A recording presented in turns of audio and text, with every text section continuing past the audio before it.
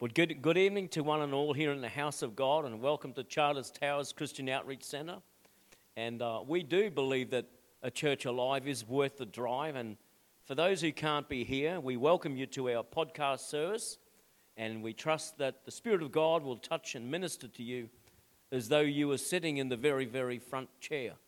And so, but Father, in the name of Jesus, we thank you, Lord God, for an impartation of victorious Christian living, Father.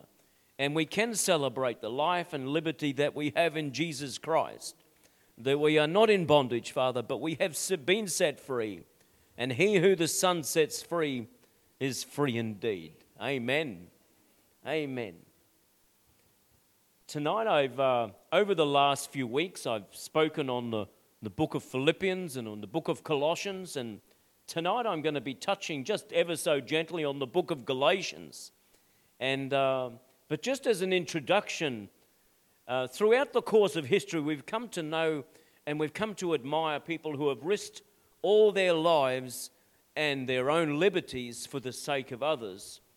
And immediately coming to the mind of many will be names and events, and these people have altered the history of the world, and their vision, their deeds, their sacrifices have been etched into the books of history. They've been etched into Wikipedia. They've been etched into our minds even.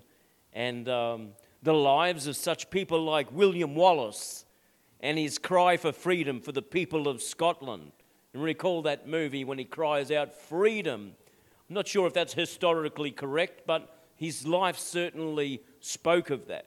He was tortured and given a brutal death, and he was quartered and his body was sent to the four extremes of the kingdom. William Wilberforce dedicated his entire life to the abolition of the slave trade. 50 years after he started, he died. And but he saw that come to pass.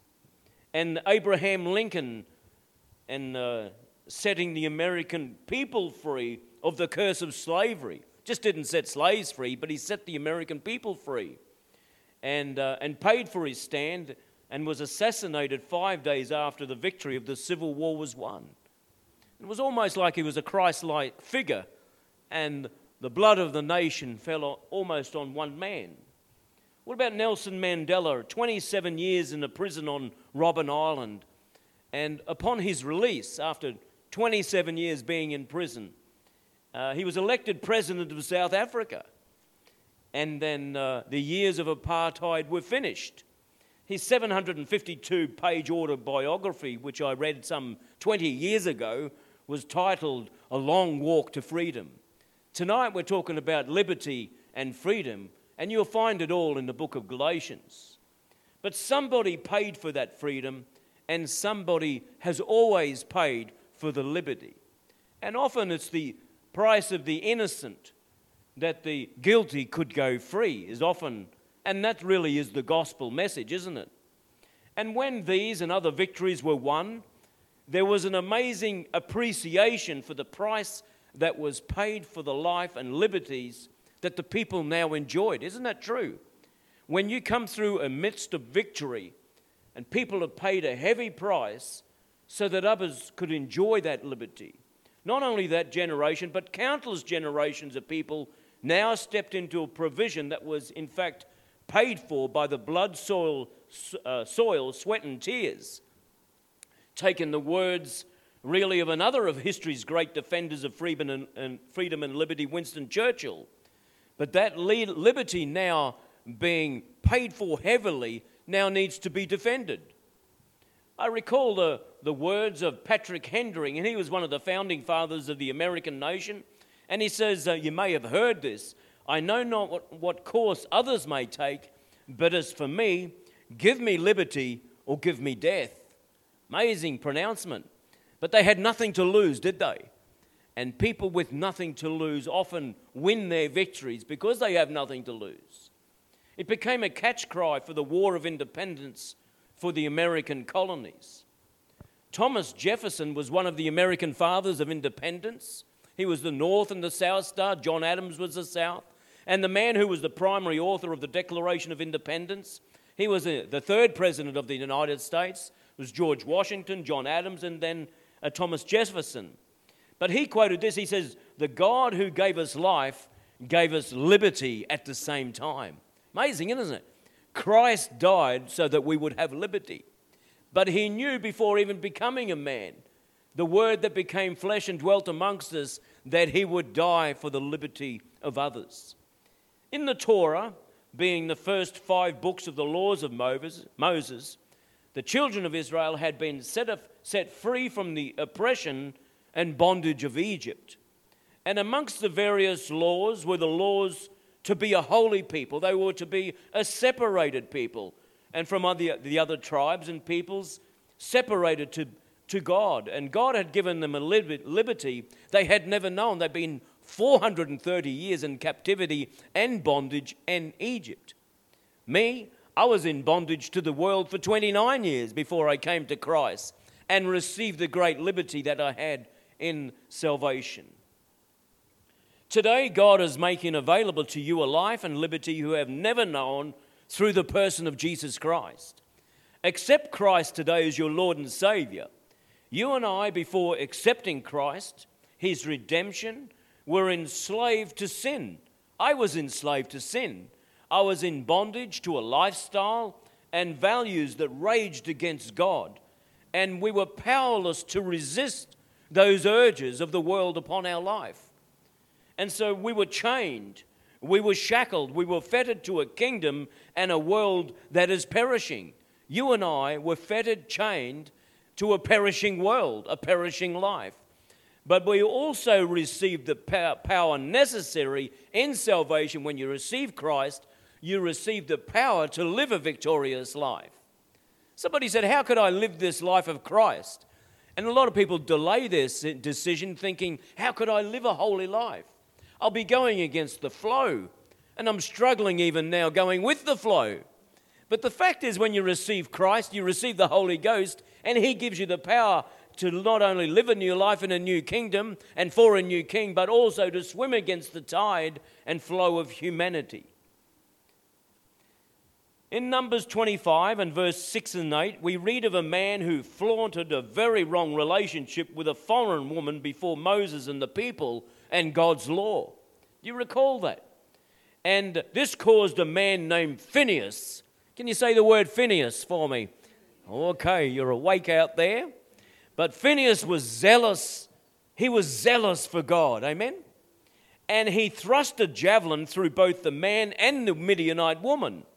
It was Phinehas' zeal for God that turned back God's judgment on all the people.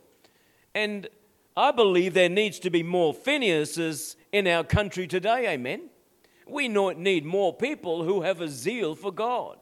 Men and women of conviction, of conscience, and of courage. And in the political arena at this point in time, I can think of none. Not one person comes to mind with a person of conviction, a person of conscience, and a person of courage. Not one.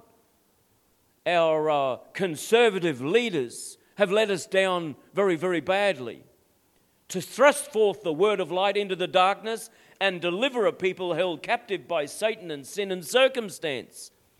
But I pray that men and women of conviction and conscience would rise again in this land. And we definitely need it. In Romans 1:32, it speaks of a people who approved of sinful lifestyles. And really that paints a picture of our nation today. That is where we are indifferent. And when we have the capacity to effect change or protect the liberty of the majority, we are and remain silent. And that is true. Which is the sin of this age? We remain silent when we know things to be wrong. We do not partake of all that is out there. Speaking of the majority of Australians, they don't partake in the worst of sins that is out there, but they do not disapprove of the lifestyles of sin, nor sin in general. And we've been silent for too long, and now there is a wave of unrighteousness, and it seems to be flooding the earth today.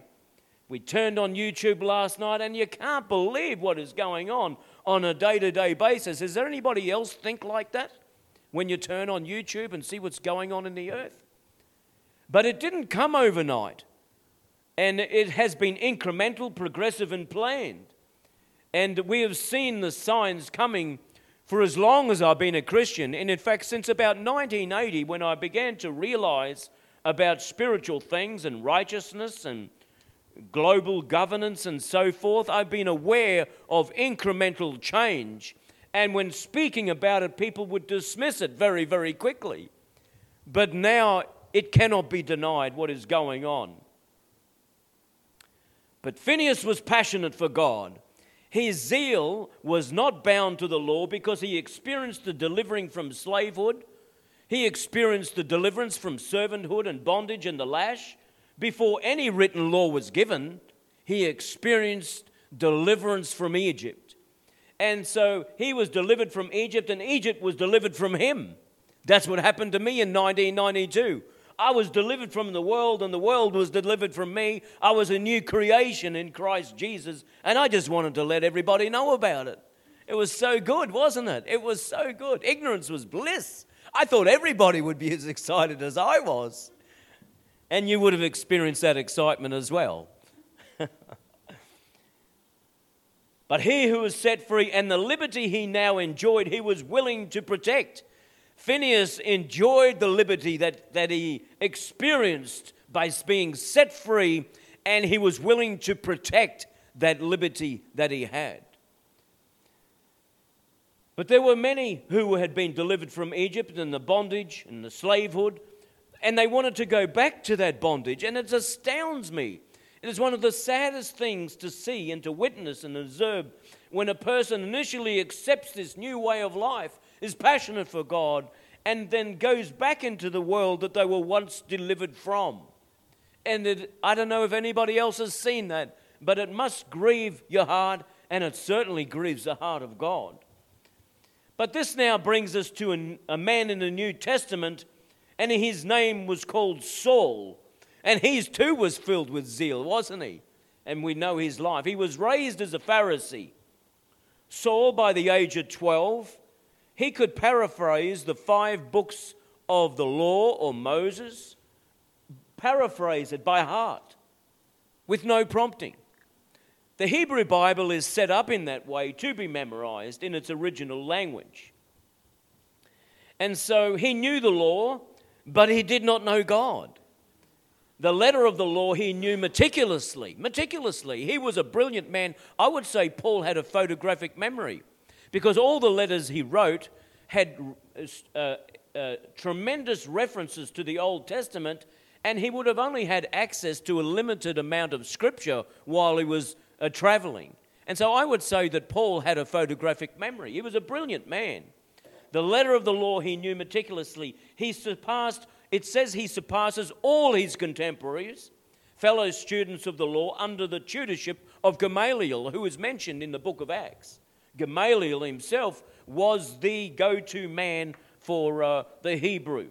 An intellectual duel with Paul would have been a piercing and painful experience in which he would have taken great delight. I wouldn't have wanted to have an intellectual duel or a scripture duel with Paul. He would have annihilated everybody that you could absolutely think of. But a good question to ask of ourselves when we think we're knowledgeable in certain things regarding God is, do we have God as a concept in your mind, or is he a reality in your life? Do you have Christ as a concept in your mind, or is he a reality in your life? You can often ask, do you have Christ on a chain around your neck, or is he a resident in your heart? It's a good question to ask. The first thing I ask when people have a necklace and a crucifix on it is, oh, you're a Christian then. Because a lot of people wear crucifixes as an ornament or a piece of jewelry. And they have no concept of Christ in their heart at all. But it's a great question to ask people. It's a great question to ask of ourselves. And so Paul's knowledge of the law, however, did not have a capacity or power to empower him to live by its highest ideals. I could read this book over and over and over and over. I could memorize great portions of Scripture, which I have. Whole chapters of this beautiful book I have memorized. But if Christ is not in us, if the Spirit of God is not in us, it remains an intellectual pursuit. And that's what Paul had. He had an intellectual support. There would have been no greater mind than what Paul had. And so, but misguided Paul, he was held into captivity. He was held in bondage more than any man on the face of the earth. He was held in bondage to bitterness. He was resentful, and he had jealousy, hatred, and ultimately murder was in his heart. He would have committed murder, condoned murder, and we know that he did. He consented to the death of the first Christian martyr, Stephen. And it says they laid the clothing of those who stoned Stephen at a young man named Saul. Remember that? So he consented to their death. This highly religious man who knew doctrine, who knew theology, who knew the law, the books of the law off by heart. He did not have a love of God. He was on his way to Damascus, as we read in the book of Acts, to track down any believers in Jesus, and he had in his hand or in his possession the legitimate papers and authorization to detain any person who was a follower of the way or a follower of Christ. This is Paul, the zealous man for God. Can you believe this? But I want to say this can happen to any person. But when confronted with the testimonies of this person called Jesus, and he would have been confronted with so many testimonies of them, he did not recognize Jesus as the coming Messiah because he was looking for Christ, because he was not looking for Christ, because he was looking for a career. You can have a career in being a Pharisee. The Pharisees were an elite person.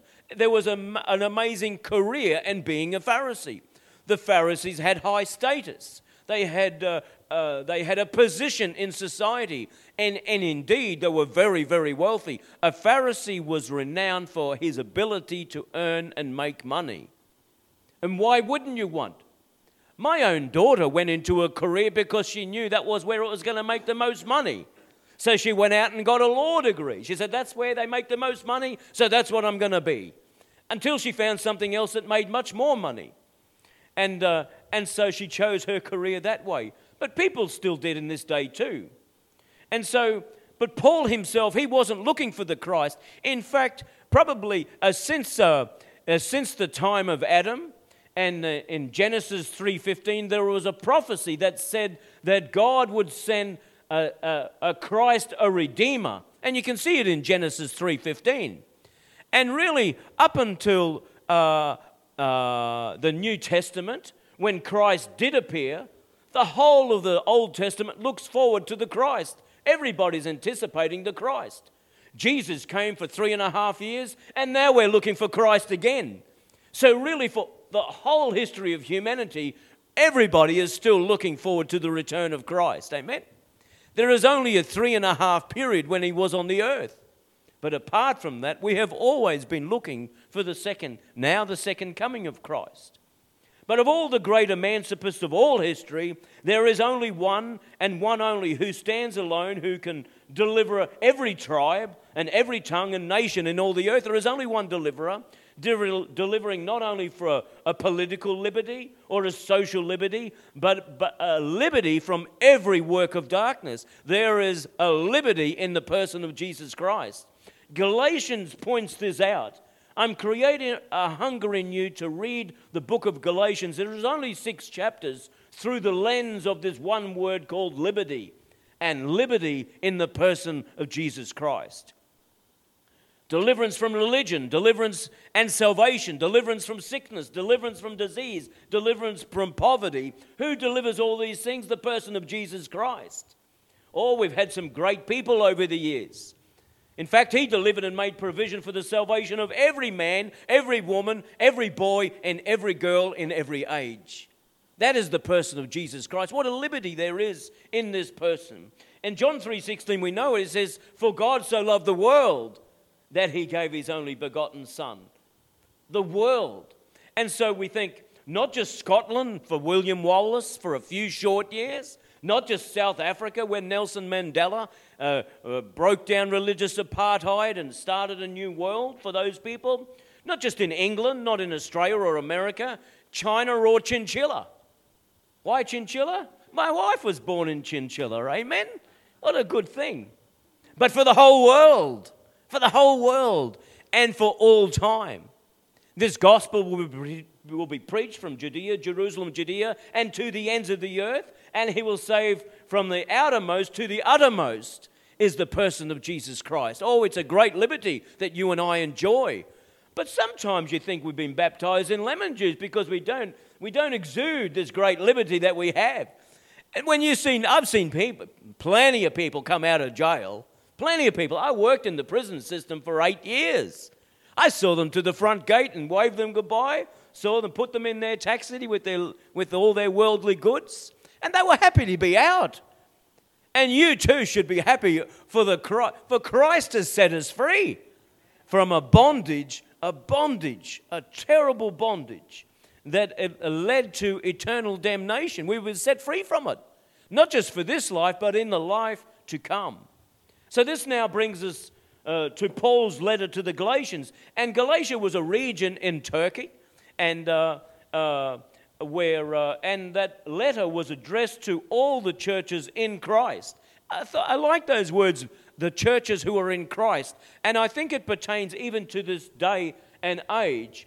And I would say, Jesus would say to the churches who are in Christ, because there's a lot of churches out there, but not every church that you see is no longer in Christ.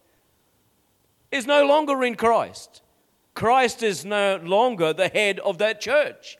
The world may look on as a church, but it is not the church. And so, but if there was one word to describe the whole of 6 chapters, which comprises the letter to the Galatian church, it would be the word liberty. Liberty. If there were 2 words to describe this wonderful book called Galatians, it would be called bondage, and the opposite being liberty, or the answer to bondage is liberty.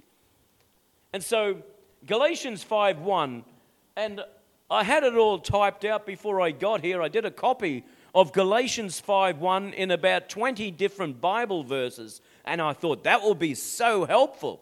Anyway, it's sitting on my desk at home. But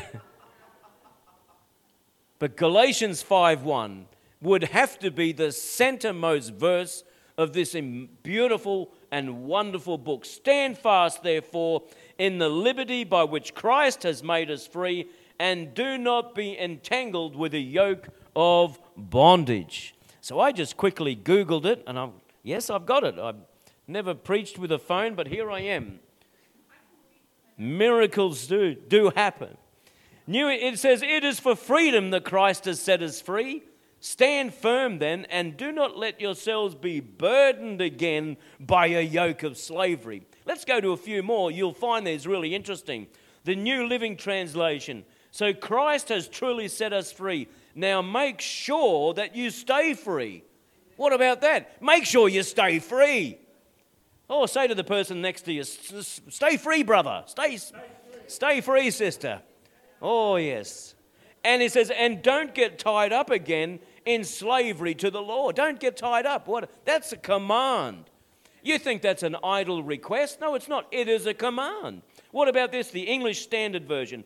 For freedom Christ has set us free. Stand firm, therefore, and do not submit again to a yoke of slavery. What about the Berean Standard Bible? It is for freedom that Christ has set us free. Stand therefore then, and do not be encumbered once more to a yoke of slavery.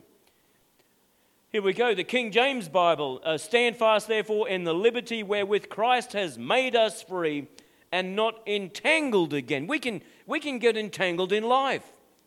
Life entangles us again. We were free, but somehow we seem to get entangled. But the Bible says here, Paul says here, and who knows anything about the law and being entangled with the law? There was no person who was more entangled in the law before being set free, and so now he was its greatest advocate of being free. The NASB, it was for freedom that Christ set us free. Therefore keep standing firm and do not be subject again. And on and on. It was for freedom that Christ set us free, completely liberating us. What about that? Who wants to be liberated? Oh, therefore keep standing firm and do not be subject again. For freedom Christ has set us free, stand firm, and don't submit to a yoke. Oh, I'll go through a few more there. Do not be entangled. Christ has set us free. This means we are really free. Now hold on to your freedom and don't ever become slaves of the law again. That is a command, an absolute command. Do not be entangled. Christ has freed us so that we may enjoy the benefits of freedom. Therefore be firm in this freedom and don't become slaves again. Freedom is what we have. Christ has set us free. Stand then as free people and do not allow yourselves to become slaves again. And on and on. And it says, and stop, in the International Standard Version says, and stop putting yourself under the yoke of slavery again. I encourage you, go to one of these websites and have a look at all these versions. They just list them one after the other, and it'll begin to minister to you, and you'll be greatly encouraged by it. Paul's frustration with the believers is that they really were enslaved. And when you read this scripture over and over again, the people who were being enslaved were victims of their own doing. And this is what frustrated Paul the most.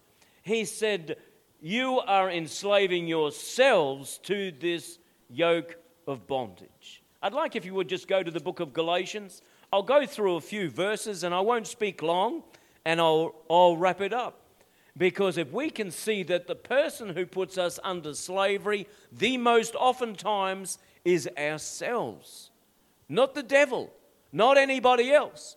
God may use the devil, but we submit to those things. When, therefore, it says, for he who the Son sets free is free indeed. It says, Paul, an apostle, not from men, nor through men, but through Jesus Christ. And so his appointment as an apostle came from God himself. And so in verse 6 he says, I marvel that you are turning away so soon from him who called you to a grace of Christ to a different gospel. And he goes on to say that if anybody preaches anything but Christ and the liberty that we have in Christ, it is a different gospel and is actually not even a gospel at all.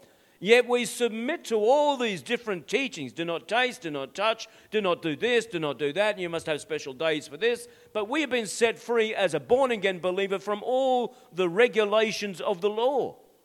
And he says, for I still please men, I ought not be a bondservant of Jesus Christ, he says in verse 10. And I think that is an amazing thing. He says, this is the man who's speaking of liberty being set free. Chains are broken, fetters of iron are broken, but he's a bondservant of Christ.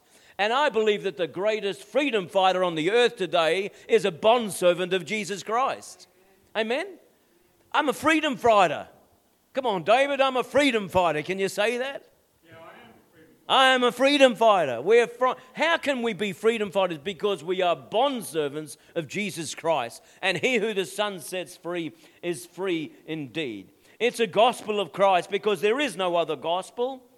And the reason that Paul became the apostle of grace, I always call him the apostle of grace and grit, is probably because he was the most bound person whose life had become so utterly bound to the law that he thought it was okay to kill people in the name of God according to the law. Phineas's zeal was because he had a love of God. It's different. Phineas's zeal it didn't appease God, but it satisfied a legal requirement.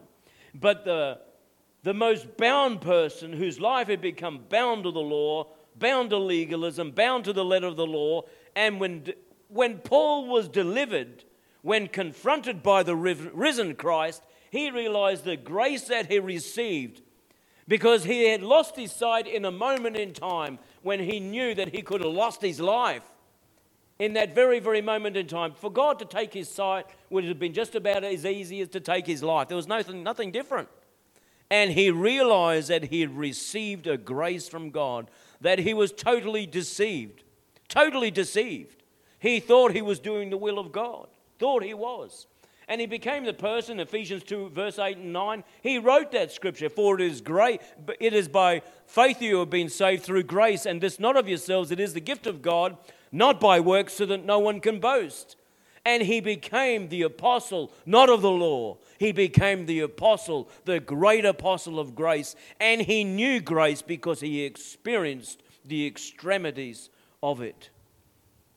The man who wrote the words, amazing grace, John Newton, he was so far from grace, is why he appreciated the gospel of grace. And so, when we're talking about, he said, in verse 13, for you have heard of my former conduct in Judaism, how I persecuted the church of God beyond measure and tried to destroy it. He didn't talk about killing Christians. And I advanced in Judaism. He's telling them of his earthly credentials, which in Philippians, he counts them as dung, absolute dung. He says, I advanced in Judaism beyond many of my contemporaries in my own nation, being more exceedingly zealous for the traditions of my fathers. But when it pleased God, who separated me from my mother's womb and called me through his grace to reveal his Son in me, that I might preach him among the Gentiles. And he didn't confer with flesh and blood immediately, but it says that he went into Arabia for 3 years, and I believe that's where he did his life with Christ. The apostles were with Jesus for 3.5 years, and so Paul was separated in the wilderness regions of Arabia for over 3 years. And so he did his apprenticeship. And so, and the churches in Jerusalem were hearing in verse 23 that he who formerly persecuted us now preaches the faith which he once tried to destroy. That's why he was an apostle of grace. He had received God's full grace. Oh, there's so many fantastic scriptures in this book of Galatians. I'll go through a couple of verses before I wind up. He is the one who says, knowing that a man is not justified by the works of the law, but by faith in Jesus Christ. If you're trying to work out your salvation with fear and trembling, wonderful thing to do, but you cannot do it by saying, I must do this, I must do this, I must do this. You're bringing yourself under the law again. But Christ has given us a tremendous liberty. I've been crucified with Christ. It is no longer I who live, but Christ lives me. And the life I live, which I now live in the flesh, I live by faith in the Son of God, who loved me and gave himself for me. I do not set aside the grace of God, for if righteousness came through the law, then Christ died in vain. Oh, it's fantastic stuff. I'm going to go then to Galatians 5:1, and I'll read it there in its context before going on to that next bit. Stand fast, therefore, in the liberty by which Christ has made us free, and do not be entangled with a yoke of bondage. There was an observance of days and years and seasons. We're coming, and somebody has been inquiring about our Easter services. And for a lot of people, Easter and Christmas are the times of the year where they would go to church. And I use those times, and we did last year, to have Easter services, but primarily it is for people who only come once or twice a year. But to me, every day is Christmas Day, amen? To me, every day is a Good Friday. And today, every day to me is a Resurrection Sunday. One day is the same to a born-again believer as the next. There is no different thing. When I was in Israel for 2.5 months, there was the Feast of Tabernacles and the High Holy Days and this and that, and all the religious observance of the Old Testament feast days and so forth, and they're held in high esteem, and they're fantastically interesting.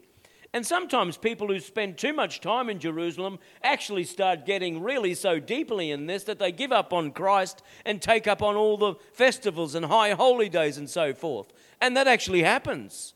Some people actually backslide because of all their entrenchment in ancient Judaism.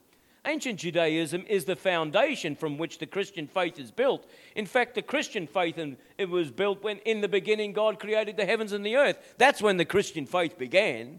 And it encompassed Judaism, but it was a framework for the Christ to be born into a nation, into a family, and from that person, salvation would come to all nations, and through him all the nations, that being Israel, would be blessed. Amen? And so I say then, walk in the Spirit, and you will not fill or fulfill the lust of the flesh. I'll quickly go to Romans 8:1 and close. If Jules could come to the keys, that would be great. Romans 8:1, and this is Paul writing again. There is therefore now no condemnation to those who are in Christ Jesus, who do not walk according to the flesh, but according to the Spirit. For the law of the Spirit of life in Christ Jesus has made me free from the law of sin and death. You and I have been set free from the law of sin and death